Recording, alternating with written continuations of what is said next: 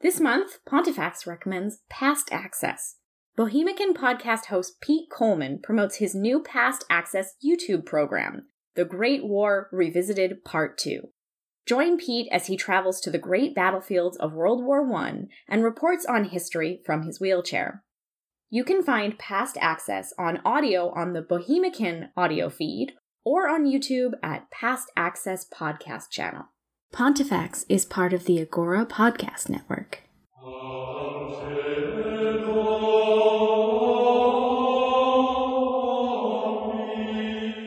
Hello and welcome to Pontifex. I'm Fry. And I'm Bree, ranking all of the popes from Peter to Francis. And this is episode 101, Pope Eugene II. Unfortunately, it's not a John, so we can't be like a Dalmatian. No, but Eugene II, I'm just hoping that his predecessor, Eugene I, doesn't come around for this recording. Although, I may have just invoked him. Ghosts. Spooky. Oh. Well, so, you know how sometimes he's spiders? Sometimes he's spiders? Because you eat the jumping spider. Anyway. Yep. Sometimes he's spiders. I remember. Yesterday, I just, on the basement door, I heard a plaintive little knock.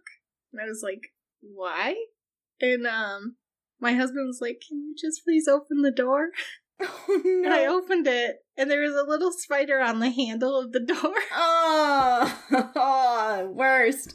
I understand, although I would have, I probably would have run back downstairs, called my husband, and said, there's a spider on the door, take care of it before I come upstairs.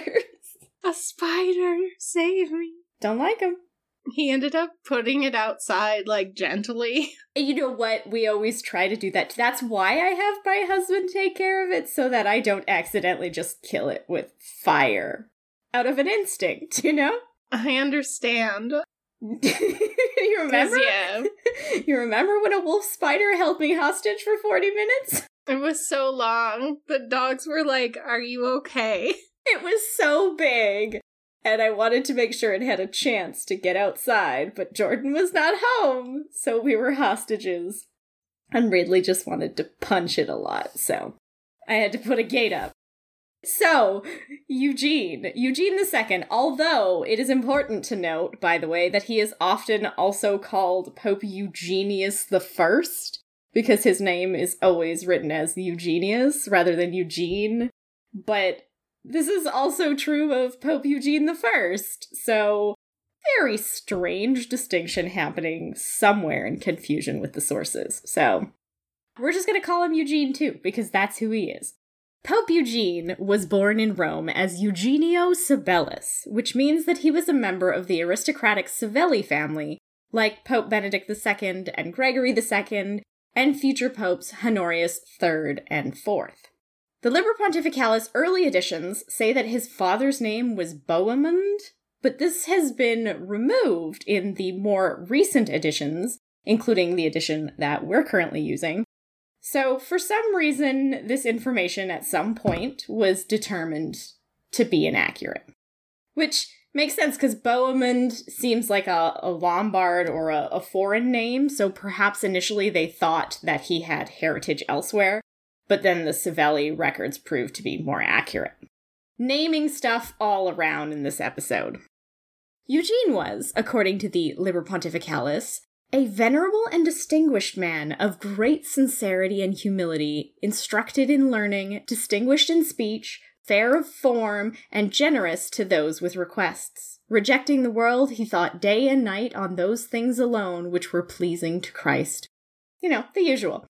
But, speaking of the Liber Pontificalis, we also need to mention that Eugene's entry is obviously unfinished. Whoever wrote this got messed up in the middle because it takes up less than half a page and ends on half a sentence. So we're going to get pretty much nothing else from it for the entirety of this episode. Someone died halfway through. Someone died. Something terrible happened. The Lombards came to Rome. Who knows? We hope it was a miracle. Yeah, miracles. Let's go with that. Anyways, Eugene entered the church, eventually serving as the cardinal priest of Santa Sabina, which is the role that he held when he was elected to succeed Pope Pascal. And this is where things get complicated, because the timeline gets a little wibbly depending on what source you look at. Some sources claim that Eugene was elected the day after Pascal died, which would have been February 12th of 824, but other accounts claim that he wasn't elected until June 4th. And this is, a little bit important if you remember what we were talking about last time about how Pope Pascal remained unburied until his successor took care of it. February and June, big difference. The reason for this difference is due to yet another conflict over who to elect. At this time, the populist faction of Rome wanted a different cleric, called Zinzinius, to be the next pope. Zinzinius, Giroux. I saw this name and I'm like, could you imagine a Pope Zinzinius? This would be a great episode title, but no. The nobility, who were still trying to pressure the election in their favor, supported Eugene. But, this all being said, Eugene was also supported by an influential Frankish abbot and advisor called Wala, which historian Horace K. Mann says indicates that he was not merely just a candidate because of noble or elite sympathies, but if Wala supported him, he obviously must have been viewed as a capable ruler who would implement certain reforms that Wala was very much on board with. And thus, he gets the majority of the votes eventually and becomes pope either in February or June 824. That's so different every time. Ooh. Look, it is the most different when you have a body just sitting out that nobody will bury. Nobody wants to bury that stanky man. So we're going to score him from June, as that's more often given as the accurate date. The election of Eugene also pleased the Franks, and Emperor Louis took the opportunity of a newly consecrated pope to send his son Lothair back to Rome in order to confirm the now traditional agreements between the Papal States and the Franks. I didn't mention this last week because we were stuck on Lothair being a vampire, but every time you say King Louis, I am picturing the Jungle Book King Louis. Well, we're gonna have several King Louis, so hopefully that remains a theme, and we'll just give him a different hat, depending on which he gets Louis to have a new hat. Every time. Ooh, ooh, ooh. Sometimes it's like Baloo. Well, Baloo can be like Charles the Fat, that just... that seems right. So he also sends Lothair there to gain a bit of an advantage. As the astronomer puts it, at Campania, Louis decided to send Lothair to Rome, so that in his stead he might lay down and fix with the new pontiff and the Roman people what the need of the situation demanded. With the benevolent assent of this pontiff, Lothair so corrected the state of the Roman people, which had for a long time been corrupted by the perversity of certain prelates, that all who had been seriously desolated by the seizure of their property were magnificently consoled by the return of their goods, which had occurred thanks to his arrival, God granting it. What exactly does that mean? I don't know, tell me. I will tell you what this means. In their discussion, Lothair and Eugene agreed on a number of things. First of which was that the pro-imperialist nobles who had been exiled under Pope Pascal were to be recalled to Rome and returned any territory that they had been deprived. So this is what they're talking about in that quote. Remember all those people that Pascal sent away because that pro-Frankish Primicerius had been murdered and then he'd handled it so poorly? And so he sent away the rest of the pro-Frankish people? This is that.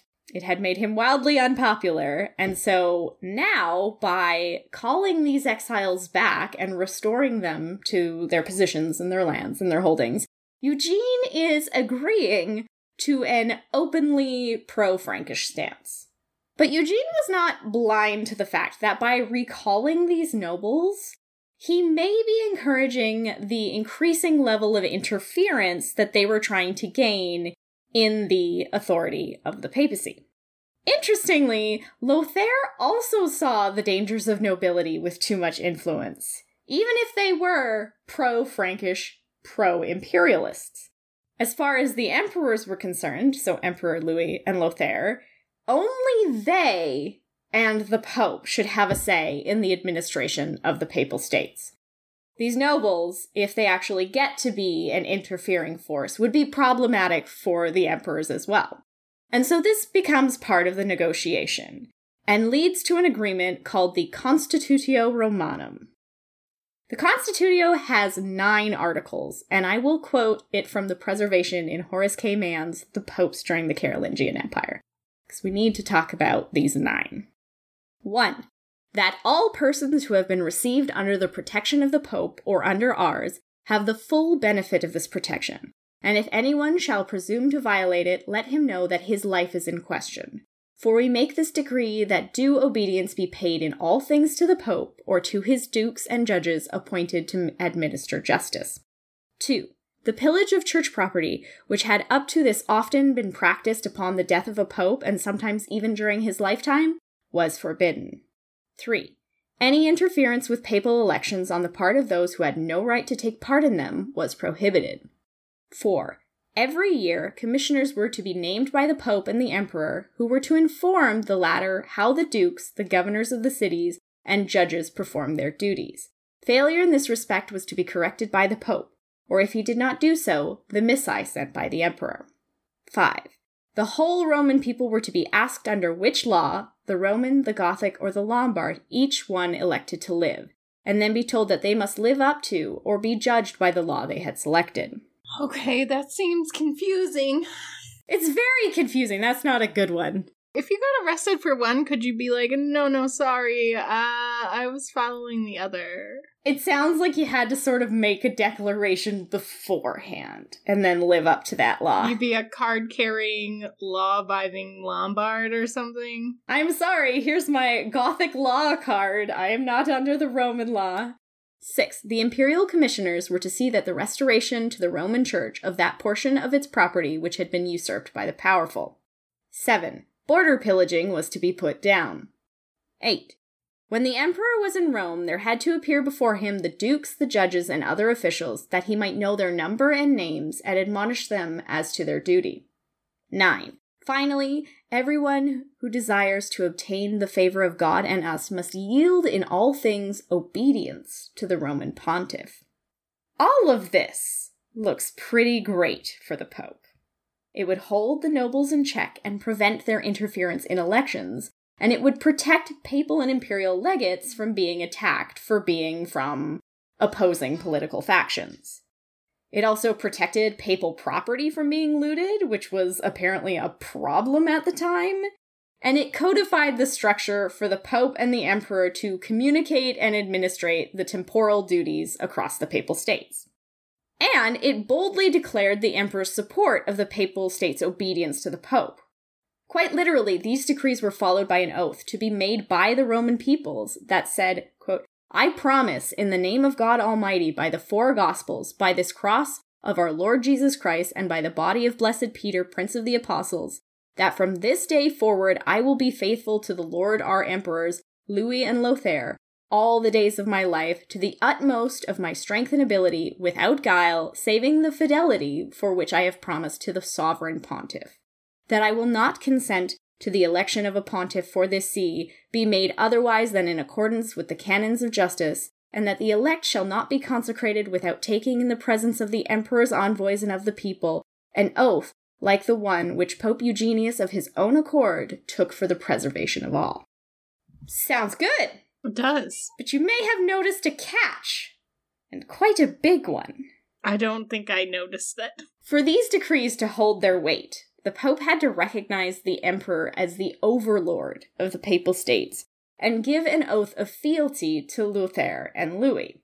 And the Pope also agreed to imperial confirmation for newly elected popes.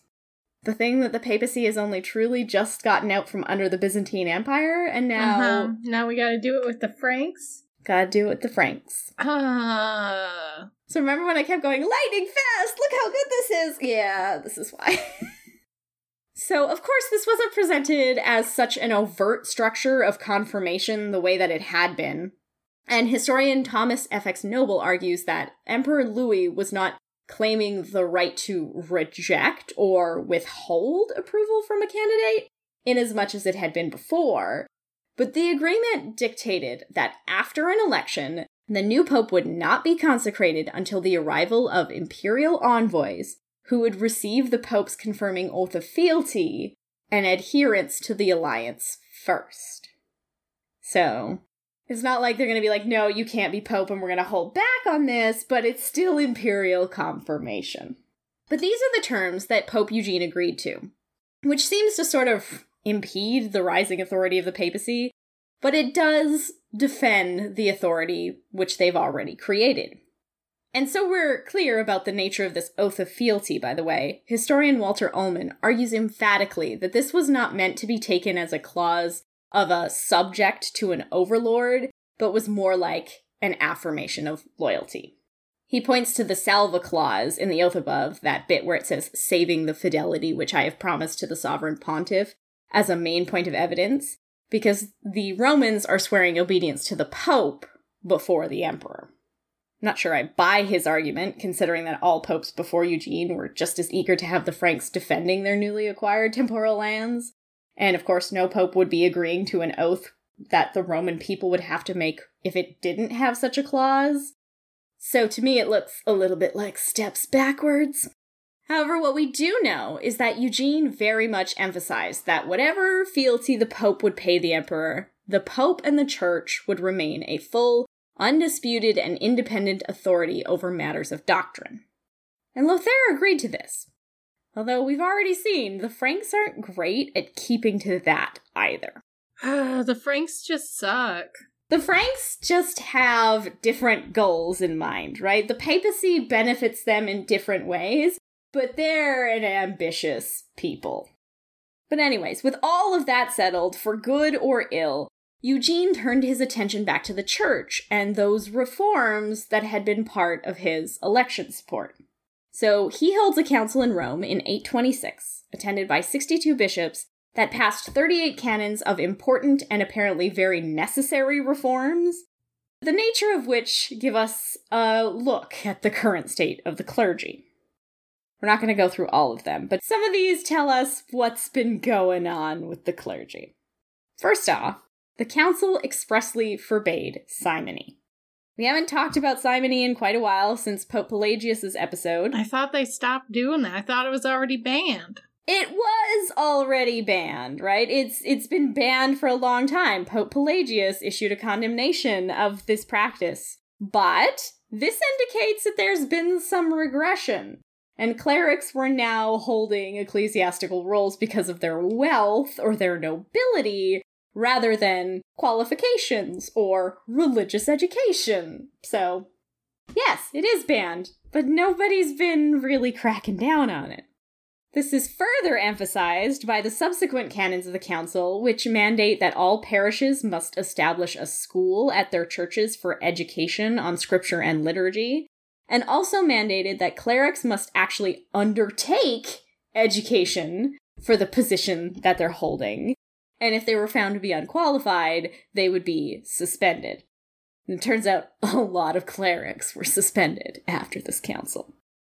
So we could see from this that clerical education was extremely important to Eugene, and through all the new developments of the secular administration of the church, this had really fallen by the wayside. He also forced clerics to be more focused on their ecclesiastical lives by once again banning them from wearing secular dress, and more interestingly, banning them from having other occupations. So we can assume that we were once again seeing an influx of laity too casually sort of taking on a clerical role to increase his advantages, but not really living the clerical life. There's also a vague canon presented on the issues of divorce and remarriage that's not particularly telling for the moment, but it will become important as it's often cited in modern scholarship when dealing with the issues of canonical stances on marriage, so it's important that we point it out. This is Canon 36, which essentially says that a man cannot divorce his wife except for in cases of adultery or when they consult with a bishop in order to pursue a religious life. It makes no commentary on remarriage. This will certainly come up again when we get to the papacy of Pope Leo IV, who will build on this to make a much clearer prohibition on divorce, and more importantly, on remarriage in the near future. The other canons of the council called for, the rebuilding of churches that were destroyed in war, and specifically provided for orphans, widows, and the poor, which made him extremely popular with the people of Rome, who called him, quite directly, the father of the people. That's pretty good, right? This is, we've gone from Pascal, who everybody hated, to this pope that everybody's calling the father of the people. This is good. Yes. And on a similar note, we should also add that, like Pascal, Eugene had taken a vested interest in the rebuilding, development, and beautifying of Rome, and his big project was updating his former titular church, the Santa Sabina, which he filled with new mosaics. We're going to see this become a trend. A lot of the popes are going to be like, hey, that church that I used to be responsible for, now that I'm pope, it's getting an up. Churches all over the city are going to start getting more beautiful because of this trend. Eugene also built on the evangelization efforts started by Pascal towards Scandinavia. Since Ebbo's efforts had only been minimally successful, Pope Eugene sent out a new commission for converting the Danes to Ansgar, the Saxon missionary supported by Emperor Louis. And as he will later be known as Saint Ansgar, the Apostle of the North, you can gather he was more successful as time went on. We're going to come back to him later. Okay. Not in this episode, but later. I'll forget. You will forget. And of course, he also had to contend with the ongoing iconoclastic conflict that had reared back up in the East. Last week, we had talked about Emperor Leo V, who reinstated iconoclasm. But on Christmas Eve of 820, Emperor Leo was murdered. And murdered in the wildest imperial murder ever. Took place in a church, and he literally fought for his life, fending off attackers with a giant cross before he was hacked to pieces. Hacked to pieces. Hacked to pieces. I have the account. More hacking. Let me tell you about the hacking. This is the account by John Skylixes of the Emperor's death. So, the conspirators mingled discreetly with the clerks, their daggers hidden in their cloaks, and went in with them. They then assembled in a dark corner of the church, awaiting the prearranged signal. As the hymn was being sung, the emperor, who was already there, took up the refrain, as was his custom. It was then that the conspirators struck en masse. Their first attack went awry because they mistook the master of the clerks for the emperor, perhaps because he wore a certain physical resemblance to him, or he was wearing the same kind of headgear. For it was a cold winter night, so everybody was... Oops. Stabbed the wrong man. For it was a cold winter night, so everybody was in heavy clothing, and each man had covered his head with a tightly fitting felt hat. The master of the clerks contrived to save himself by removing his felt hat, thus revealing that he was bald, not the emperor. When the emperor realized that he was being attacked, he went into the sanctuary and seized the divine cross, with which to ward off the blows of his attackers. But the conspirators attacked all together, not one at a time. He was able to resist for some time by parrying the sword thrusts with the divine cross, but then he was set upon from all sides like a wild beast. He was already beginning to flag from his wounds when at the end he saw a gigantic person about to deal him a blow. Then with an oath he invoked the grace which had inhabited the temple and begged to be delivered. The noble was of the Crambonitai family. "This is not the time for swearing oaths, but for killing," he declared. Who says things like that? What is this, an 80s cartoon? Yes. And dealt him a blow, which cut off the arm at the joint, not only severing the member, but also sundering an arm of the cross. Someone also cut off his head, which was already damaged by wounds and hanging down. His head was already messed up real bad. So this is the wildest end for an iconoclast emperor, right? Maybe if there had been more icons, he would have more things to defend himself. But, as always, I want to highly recommend the Leo V episode of Totalis Rankium. Rob and Jamie have a lot of fun with this death, so...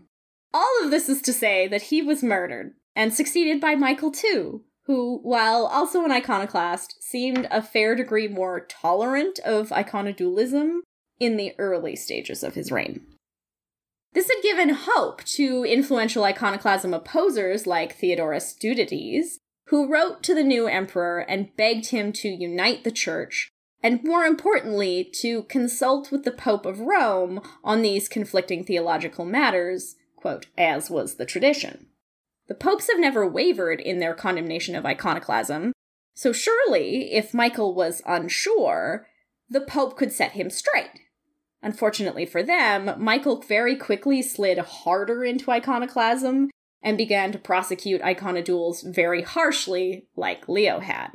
And we also covered this last week, but he also turned to Louis over in the West, because as we've seen with the Libri Carolini, the Franks have been a little bit more hesitant on icon veneration, even if it was due to that bad translation of the canons of the Second Council of Nicaea.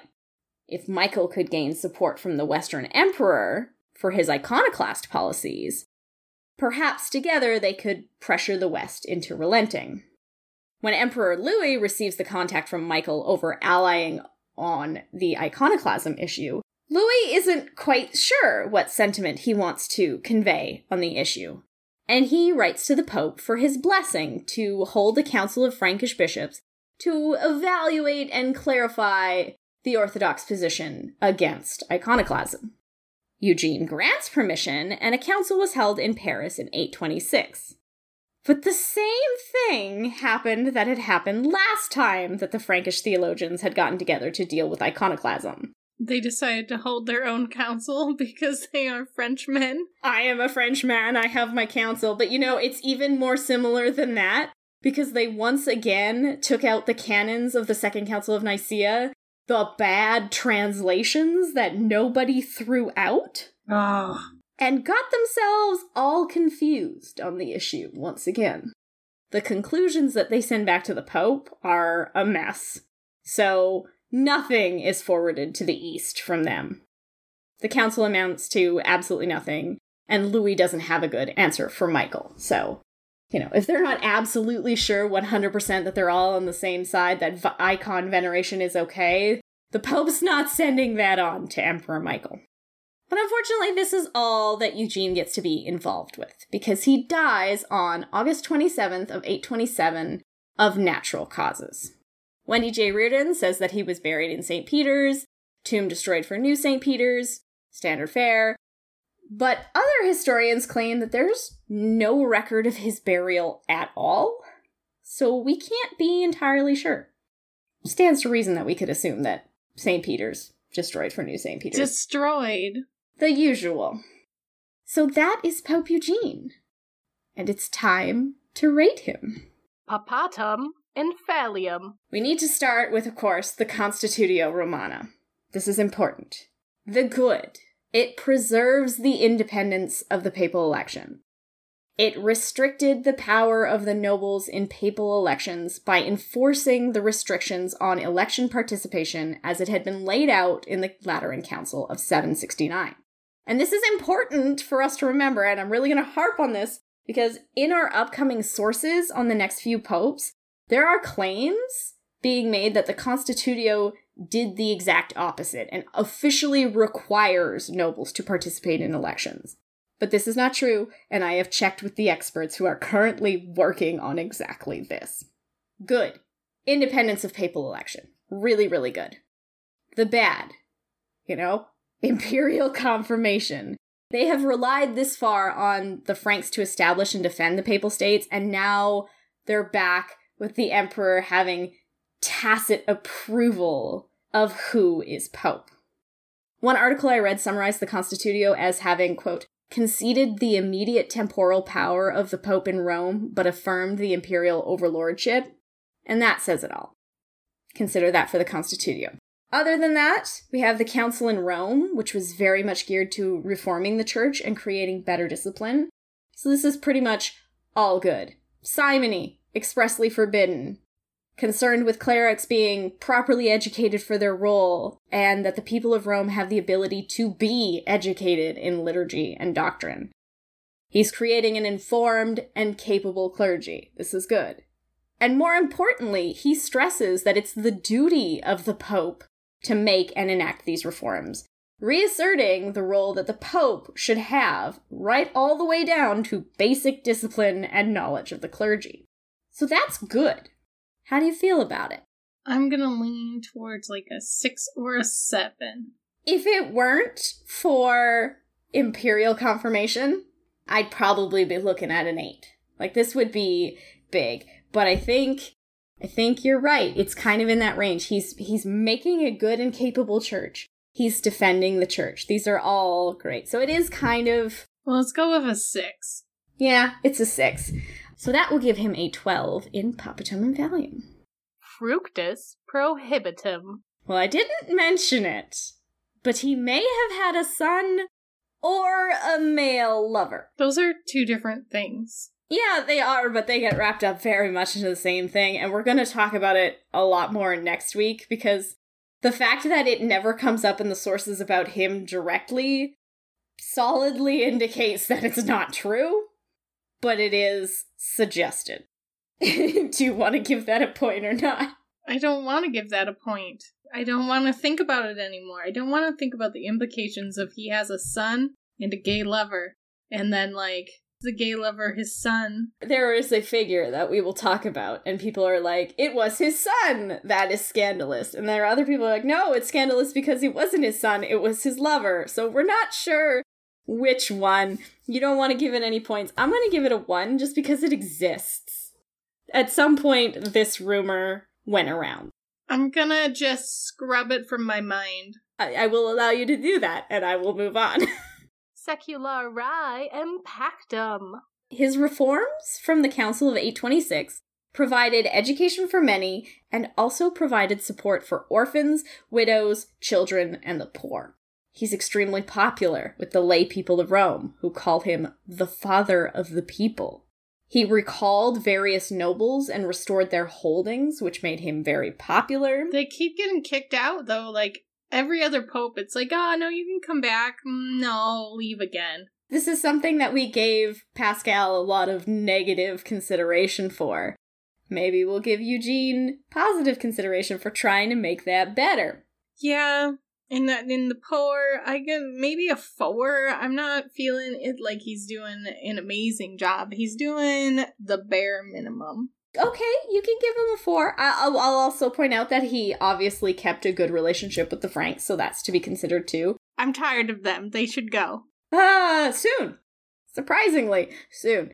I think, yeah, I mean, it's kind of in that range. I'm gonna give him a 5. He regained all this popularity during a time where, after Pascal, it would have been very, very easy to distrust the Pope. He manages to keep the nobles out of the election without alienating them. They still like him. And he's also called the father of the people. So he'll get a 9 in Seculari Impactum. Yeah, Pascal did suck. You really don't like him. No. Facium sanctus. So now it's time to look at this man's face. Here is the image that we're going to rate him on. He looks like he got punched in both eyeballs. They are some very dark eyeballs. I mean, my thought when I look at that is, that's how I feel right now, because I haven't slept. Look how tired. I know, that's me. That's me. I've slept like maybe 4 hours in the last over 2 weeks, and it's not great, so I feel this image. So, look, I feel like having to deal with all of everything Pascal gave him would make me this tired looking. So are you sympathetic to that level of tired looking to score him well? I am sympathetic to this level of tired looking. Okay, so what will you score him in your sympathy for his sleepiness? 6 for that, and 7 because he's got one of those lovely Roman noses. You do love a Roman nose, don't you? It is a good nose. You know what? Actually, all of his features are pretty good. If you look at it, he's got like a pretty defined brow bone. His cheekbones are definitely there. They are looking sharp. So yeah, no, it's pretty good. I'm going to give him a 5. I don't feel as good about it as you because you're our Roman nose lover. But that gives him a 12. And when we divide that out, that's a 3. So it's pretty good. But I have other images for you. These ones, there seems to be a level of consistency where he was clearly a chubby brunette sort of man who was hefty in a side profile. So here's the bad artist. It's not too bad. It reminds me a little bit of a side profile of Bobby Hill. That's my purse. I don't know you. This one very much gives the same opinion. This is from that Pope a Day blog that we found. A little bit sharper nose, a little bit more contoured figures, wearing a fancy jacket. And then I have this one, and this one is a little different. Have you ever seen Trolleyed or Plebs or... I watched that one episode of Plebs, and then I didn't watch any more. There's an actor who appears in a lot of, like, small British shows like that, and I had to look it up because this gave me very strong vibes. He plays Neville in Trolleyed. His name is Dominic Coleman, and this dude looks very much like this image of this Pope. Oh, yes, okay. I have seen this man. What have I seen this man in? Because he's been in so many. Anything that's like he was in Up the Women. He was at least in one episode of Plebs. He's in like every episode of Trolleyed. So much more than that. I can't even... He shows up all the time and I go, it's Neville. So... well, I haven't seen Trolleyed, so like what did I watch him in? Whatever little British show you watched, Some it's probably British show. All the British shows. He's everywhere. So it definitely looks like him. So if we need a casting call for this Pope, it's definitely going to be Dominic Coleman. Tempus Pontificus. So June 4th, 824 to August 27th, 827. 3 years and a score of 0.75. All right, everybody, it's the canon bonus round. He is not a saint, which is, again, really surprising if you look at Pascal, who gets to be a saint and was terrible, but Eugene, who did really well, just gets no attention, so... That brings us to our final score for him, which is a fairly round and meaty 25.75. Not bad. Not bad. It puts him in 37th place out of 99 popes at current. So that's not bad at all. But now, I must ask you, Fry, if you think he's papally enough, pizzazzy enough, with an impact enough for a papal bull? No. Nah. It's not there. I would like to give it to him, and I'm surprised you don't want to give it to him just out of spite for Pascal. I'm not feeling that spiteful. It's just not how it goes. So that just is not going to work out for him. So that brings us to the end of our episodes where we have thank yous to make. And again, I need to thank Dr. Rutger Kramer and his colleague for the clarification on the Constitutio's stance on the election process, because I spent hours and hours reading completely opposite things about this damn document, and they set me on the right path. So thank you very much for that. If you would like to get in touch with us, you can reach us at pontifaxpod@gmail.com, and we're PontifaxPod on all social media platforms. If you'd like to support the show, consider subscribing to Pontifax on Patreon, checking out our research wishlist at tinyurl.com/pontifaxwishlist, or making a one-time donation at paypal.me/pontifaxpodcast. If you'd like to support us in other ways, rating and reviewing the show on iTunes makes a world of difference. And with that, we can say thank you and goodbye. Bye.